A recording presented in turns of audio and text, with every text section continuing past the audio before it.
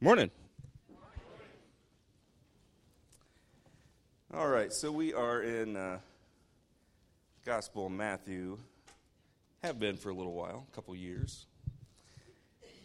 Yeah, no joke. One thing I've found that I do is when I'm stressed or when I'm going through a difficult time, if I've got a lot on my mind, I do inexplicable things. Some of you may know what I'm talking about. Like, if you get a stressful phone call, and while I'm on that call, I find myself wandering around my yard. I'll be standing in my shed. Next thing I know, I'm in the bathroom, just wandering around because I don't know what to do other than I need to do something. Right? I'm going through some difficult times, have some decisions to make, and I zone out and don't hear conversations around me. Or worse, I do things that I don't want to do normally, do the things that are not good for me. But more than anything, it's just things that don't make sense. Am I the only one that does that stuff? No? A few of you are messed up like me. All right. Reality is when we're grieving, when we're hurting, when we're stressed, when we're in trials, right, we'll do things just to be doing something. Something, hopefully, that will help, right? C.S. Lewis, when he described grief, he said this. He says, it feels like being mildly drunk or concussed. There's a sort of invisible blanket between the world and me. I find it hard to take in what anyone says. I've been there. I've felt that. And today we're going to look at a group of women who, in the midst of their anguish, in the midst of their trial, they go out and do something that's kind of inexplicable, and they find more than what they expect. We're going to see that in Matthew 28. Before we do, though, let's go ahead and go to the Lord in prayer, ask Him to help us understand what we're about to study. Lord, we thank you for this day. We thank you for giving us the opportunity to study your word, to be able to gather together like this. Lord, we're about to study your holy word about the most important event in history. And Lord, we know that we do inexplicable things. We run from you rather than to you. We listen to all the wrong voices. And Lord, we just pray that you would cleanse us, bring us into fellowship, help us to understand who you are and who we can be in you. We pray for your blessing on the message, on the hearts of your people, and pray these things in Jesus' name. Amen. All right, so Matthew 28, verse 1 says, Now after the Sabbath, as the first day of the week began to dawn, Mary Magdalene and the other Mary came to see the tomb. Now that's not inexplicable, right? They're someone they loved and cherished, they followed, has passed away. That makes sense. We're going to go to his tomb. What they were planning to do, though, is sort of inexplicable. And we're going to go to the Gospel of Mark. All four Gospels, by the way, record the events of this day. They all record the resurrection. They all give different details, not details that disagree with one another, but different views, different events. In the same way that if you have four eyewitness accounts that are exactly identical, you know something's fishy. Because four people will see things from different vantage points. But anyway, Mark gives us a little different detail.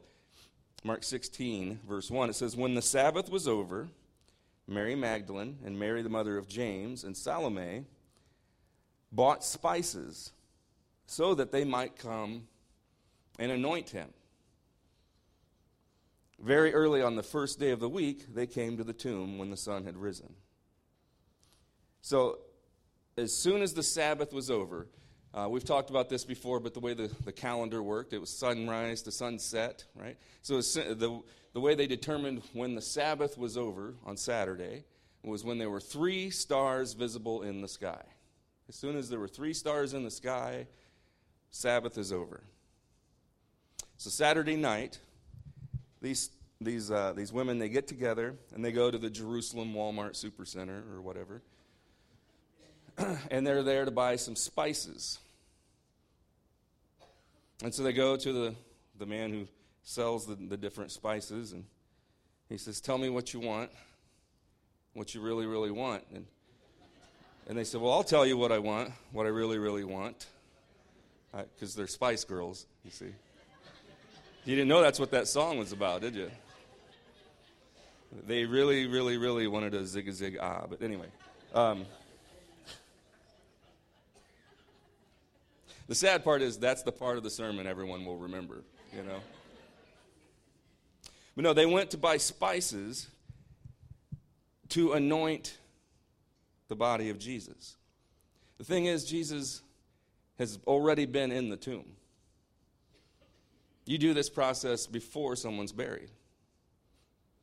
They're headed to the tomb Sunday morning, not to see an empty tomb, not to see a resurrected Jesus. They're there to treat the corpse of Jesus. Now, maybe they felt like the process, it had been interrupted because of the Sabbath. Maybe they felt like he wasn't anointed enough. Maybe they wanted to add to it, although that really was rarely done. More than likely, I think they just felt like they needed to do something. Right? I don't even know if this will help, but I just want to do something for him. And that I can relate to, that I can understand. But it says, they felt the need to do something, but it wasn't very well thought through, because on their way, verse 3, it says, they were saying to one another, "Who will roll away the stone for us from the entrance to the tomb?"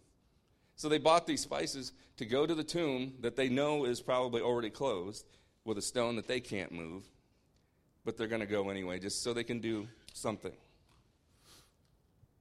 They're not expecting a miracle or a resurrection. They're just trying to do something to get on with their lives. And so they come expecting to deal with one problem, right? We've got this stuff. We're going to go to the tomb. I don't know how we're going to move the stone, right? They come expecting to deal with this one problem. And instead, they're going to be faced with a whole different question of where's the body, right? Whole different scenario. And often, I've found that one problem, that one question that we have, is just what God is going to use to do something totally different.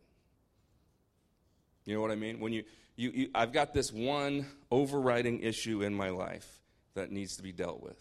It's all I can think about. Now, it may be that's God's will is for you to deal with that problem, but probably how you deal with that is going to be totally different than what He has in mind. He's using that to get you to realize your need for Him. He's using that to get you to go, I don't know how I'm going to move this stone away. Only someone bigger than me can move this stone away. Anyway, so we'll go back to our account here in Matthew, because like I said, all four Gospels tell us this resurrection story in different ways. We want to see Matthew's account of this stuff. So Matthew 28, verse 1, it says, "Now after the Sabbath, as the first day of the week began to dawn, Mary Magdalene and the other Mary came to see the tomb. And behold, there was a great earthquake, for an angel of the Lord descended from heaven and came and rolled back the stone from the door and sat on it. His countenance was like lightning, and his clothing as white as snow. And the guards shook for fear of him and became like dead men." Now, we've talked about this before, but Matthew's narrative style, it's very much like how movies are today, right? He kind of writes in flashes and scenes. He's not so much concerned with getting every little detail in chronological order. He's giving you highlights to make you understand a certain thing or feeling. And so he tells it in sort of a flashback style. And the earthquake doesn't actually occur while they're there, we learn from the other Gospels, but they arrive after. And it says that the angel removed the stone and then sat on it. The guards are terrified and feared. They fall down like dead men. They pass out. And I think if we saw, an angelic being, that's how most of us would probably respond. His countenance was like lightning. His robes as white as snow. He glows. He's powerful. Angels aren't little fat babies in diapers with a bow and arrow. That's not what an angel is. So they're terrified, and the women, they come and they find an angel sitting on the stone. And I just think that's funny, because it's a little bit like, those of you that have siblings can understand this, but like a bully big brother, when, they wrestle around, and eventually they pin the little brother down, and they sit on him. It's the most humiliating thing in the world, right? Then they probably dangle some spit over him and stuff, maybe. That's what happens at our house, anyway. That's what I do to Ganna. But I have to establish dominance. But no, it's the thing that they were worried about, right? The stone blocking their way was, in the angel's eyes, that part was a trivial thing. It was something that not only did he move this obstacle, but then he used it as a stool. He just plops down on it like this was no big thing. What's your stone? Right? What's your obstacle that you're struggling with, that you've been struggling with for years? It's been consuming your thoughts, and I can see no way to get around it. If Jesus can overcome death, he can overcome that. You can claim victory over that in his name. But the angel, he's sitting there, and verse 5, it says, the angel answered and said to the women, do not be afraid, for I know that you seek Jesus who was crucified. Right? He could probably see the fear on their faces, but he knew why they were there. He knew why they were there. The Bible tells us that there are ministering spirits around us all the time. Angels all around. I don't know that we all have our own guardian angel, but there are angels active in the world, and they know you. He says, I know that you seek Jesus who was crucified. He is not here, for he is risen, as he said. Come see the place where the Lord lay. In John's account of these events, he says that the grave clothes were still lying in the shape of Jesus' body. The cloths would have been kind of hardened by the resins and the spices that they used to anoint him. He says they were still sort of in his shape. They were still intact. In other words, Jesus didn't unwrap himself like a mummy. He passed through it. But the face cloth, the cloth they used to cover his face, it says, had been carefully folded and placed on a ledge, indicating there were two miracles that day. There was the resurrection and a man folding his own laundry. Jesus really can do it all. The point is, though, if Jesus could pass through those cloths, through that wrapping, he didn't need someone to move the stone to let him out. As you'll see later, when he appears to his disciples when they're all gathered together, he actually just passes through the door or the wall. He just appears in the room. So he didn't need help getting out of the tomb. The angel rolled it away, not to let Jesus out, but to let us in, to let us see. And this angel, he says, he is not here, he is risen. And the angel's not being all metaphysical, saying, he's not here, he's like everywhere, man. No, he's saying he's not here. He's not in the place of no hope. He's not in the tomb. He's not in the place of inaction. He's risen. Right? He's active. Verse 7, he says, and go quickly.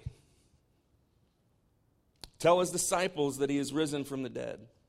And indeed, he is going before you into Galilee. There you will see him. Behold, I have told you.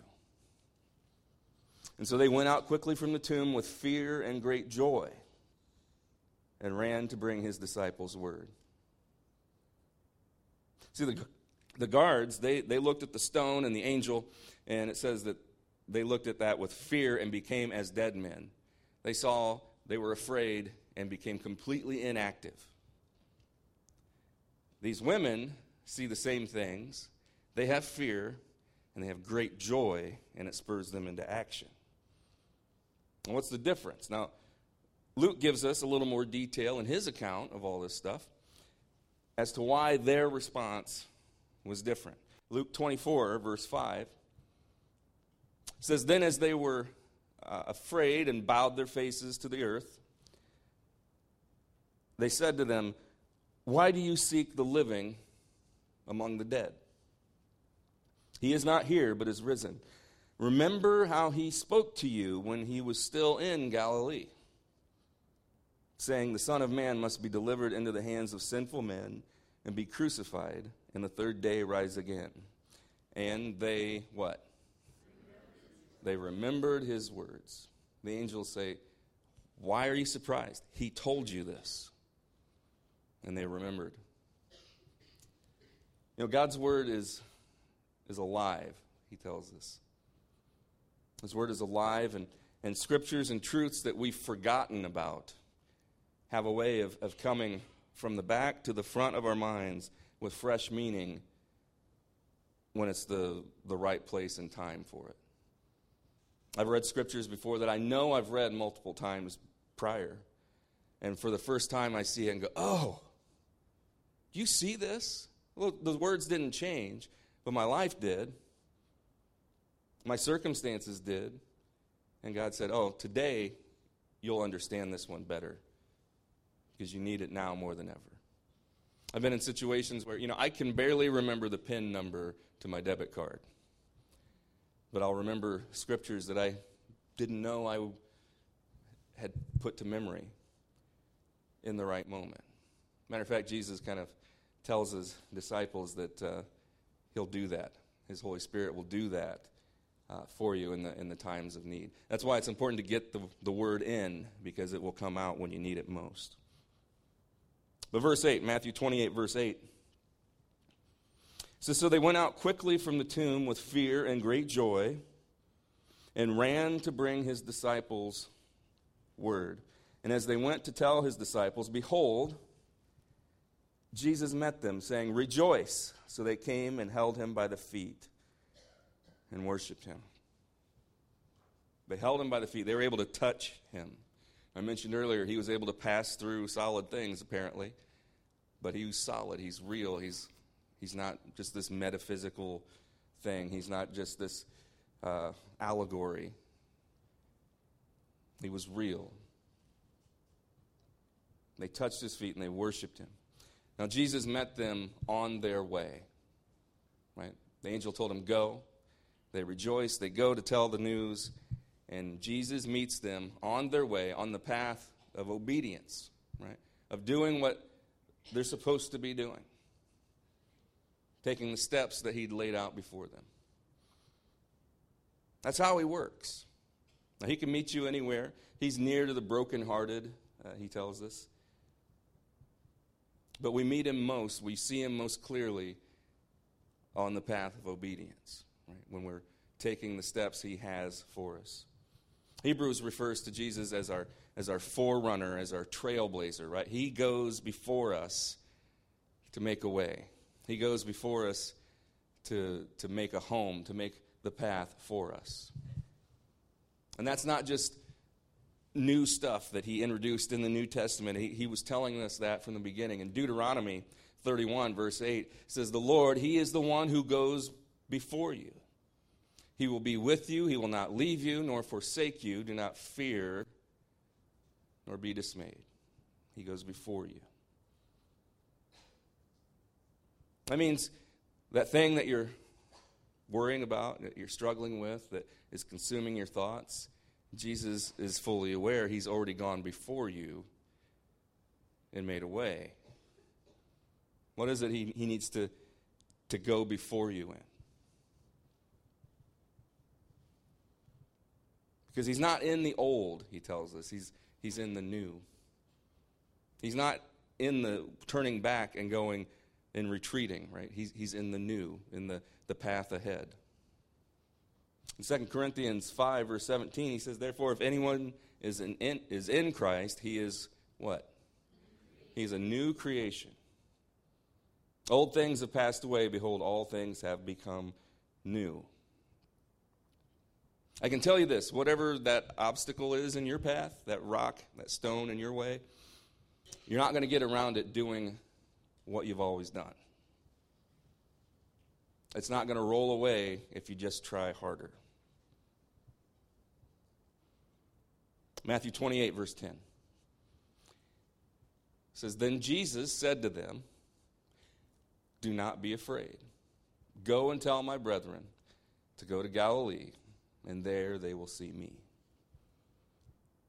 Now, like I said, if you're familiar with the other gospel accounts, the events that Sunday morning can seem to disagree on some of the details. How many women were at the tomb? One mentions just Mary Magdalene. One mentions Mary and another Mary. One mentions Mary and another Mary and Salome. And well, all those are correct, right? They focus on different details. A couple of the Gospels mention 2 angels. John mentions 2, I think. Matthew just mentions 1. He doesn't say there was only 1 angel. He says 1 angel said this, right? So I'm going to give you a little jet harmony tour of the gospel, or of the resurrection, real quick, just so you know that these aren't discrepancies. They all do work together. Okay, so there's an earthquake, and the stone is rolled away sometime before dawn. And a group of women, they come early to the tomb, wondering who's going to move the stone. As they approach, they're amazed to see that the stone has been moved, right? Then Mary rushes off to tell Peter and John that the body of Jesus has been stolen, because they see that the tomb is open. So you can read that in John's account, in John 20, I think it's verse 2. The other women stay behind. As they approach the tomb, they're met by the 2 angels who tell them what we just read about, right? Carry the word of the resurrection to the disciples. And so they rush away to do what they were told. And the problem is, the Gospels tell us that the disciples are scattered throughout the city, right? So it's not like they just run down the path and there are all the disciples. It's going to take some time for them to find them. Sometime that day, while they're in that process of doing that, Jesus appears to them. That's what we just read about in Matthew 28. Peter and John, meanwhile, while the women have left, Peter and John run back to the tomb. And you read about this in the Gospel of John. I love how John describes it. Peter and some other guy run back to the tomb, and the other guy just happened to be a little faster than Peter. I'm not saying who that guy is, but he's the one that Jesus loved most. I love how Peter and John dealt with each other. But anyway, so they arrive at the tomb. They go in. They see that the body's not here. And it says that John he starts to become aware of what's going on. He's starting to understand. Peter still doesn't. He's just like, this is weird. They leave. Mary returns to the tomb, because remember, Peter and John, they ran. Mary is kind of behind them. As she approaches the tomb, she still thinks Jesus' body has been stolen or something. She's weeping outside the tomb, knowing nothing of the experience of the other women, right? She's weeping, and then she sees angels. John 20, verses 11 through 17, I think. Then she sees Jesus, and Jesus speaks to her. I didn't want to cover all of this today because we want to focus on what Matthew's point is of this story, right? But all of these events happen. Then she goes off. The disciples have gathered together. Mary arrives and tells her experiences. So they all do agree with each other. It's just we're seeing different moments throughout the day. Not to mention there's Jesus appearing on the road to Emmaus and to Peter. And there's so much more than what we're going to cover in Matthew 28. Matthew, like I said, he leaves much of this stuff out. Not because it didn't happen or that it's not important. He's focusing on a couple of key moments that he wants the reader to take away from this event. So what are they? See, he bookends his account of the resurrection with 4 words. 4 key words that summarize what the Christian experience is to be. In Matthew 28, verse 6, it says, "He is not here, for he is risen. As he said, come, see the place where the Lord lay." And then in verse 10, "Then Jesus said to them, do not be afraid. Go and tell my brethren to go to Galilee, and there they will see me." 4 words. Come, see, go, tell. Come, let the little children come to me. Come, let us reason together. Come unto me, all who are weary and heavy laden, and I will give you rest. Just come. And then see, check it out for yourself. Investigate it, observe it, perceive, understand. John 6, verse 40 says, "This is the will of him who sent me, that everyone who sees the Son and believes in him may have everlasting life, and I will raise him up on the last day." So you're weary, you're heavy laden, come. And then see, check it out, investigate it, read my word, find out for yourself. And if you see the Son and believe, you'll have everlasting life. And then go.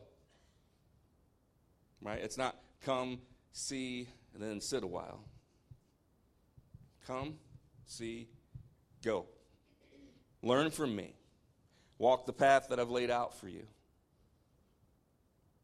It's all over his word. Ephesians 2, we love to quote that, for by grace you've been saved through faith, and that not of yourselves. It's a gift from God. But we read on, and he says, "For I've laid works out before you that you would walk in them. I have something in mind for you." So learn from me. Walk the path I have laid out for you. Trust in the Lord with all your heart, and don't lean on your own understanding. In all your ways acknowledge me, and I'll make your path straight. I'll show you. So come, see, go, and then tell.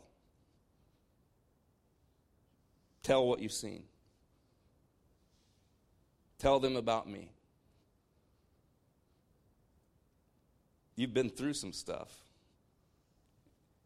and he's been there with you and seen you through it. Tell somebody about that.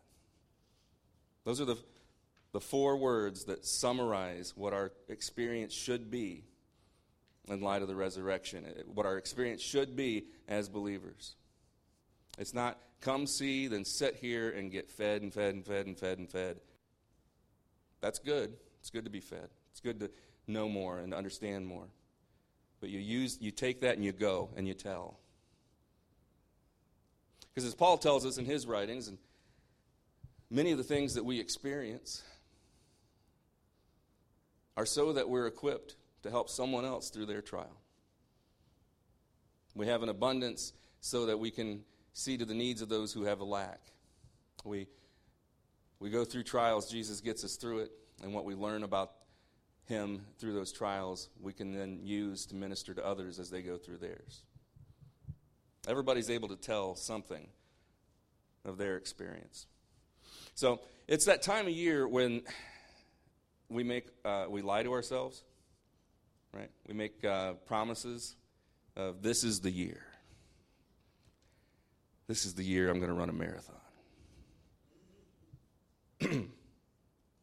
or maybe start walking. This is the year I'm going to quit doing what I've been doing. This is the year I'm going to start doing that thing that I need to start doing. It's the year that I'm going to deal with that one thing. That one thing that's always held me back.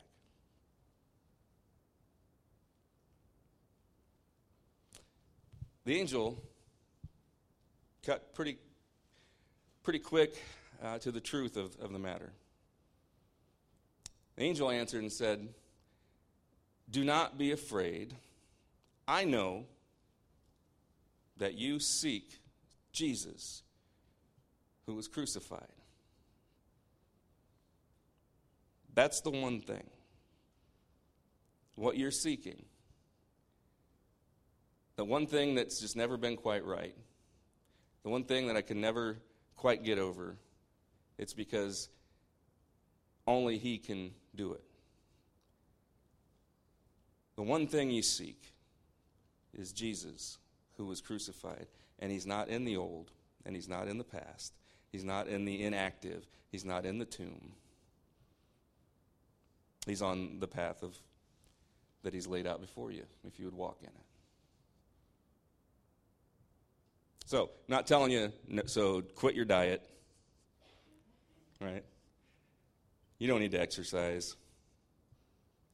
You didn't need to come to church today. That's funny, I was talking with someone earlier, and they're like, wow, early service is fuller than usual. Is this like New Year's resolution people? And this is going to be like the people in the gym? And I'm like, well, I hope not, because those people don't last very long. We want you to stick around. But all those things, whatever, positive momentum you're trying to get in this new year, that's great. The one thing that you seek, though, is Jesus, who was crucified. That's who we need more of. That's what we need more of in our lives. All right, we're going to leave it at that. Let me pray for you. Jesus, we thank you that you've made a way for us to know you. Lord, we don't always make decisions or live in light of the truth of your resurrection, that you didn't just defeat that tomb. You didn't just defeat death. Lord, that you've made a way that we can be changed, not just in eternity, but here and now as well. We can live in light of the resurrection, knowing that we have victory in you. So I pray that everyone here listening online, whatever goals, whatever positive momentum they've set for themselves, we pray that they make those steps. But more importantly, Lord, we pray that you would be ever on our mind, that our decisions, that our goals would be in light of who you are, what your will is. So we know that is where real life is, where abundant life is, the life that you have in store, have in mind for your children.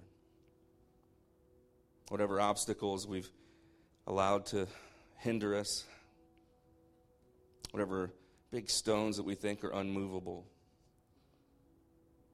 Lord, we trust those things over to you now. We may have big problems, Lord, but we have a bigger God. And we pray that we would just grow in the knowledge of your grace and your truth.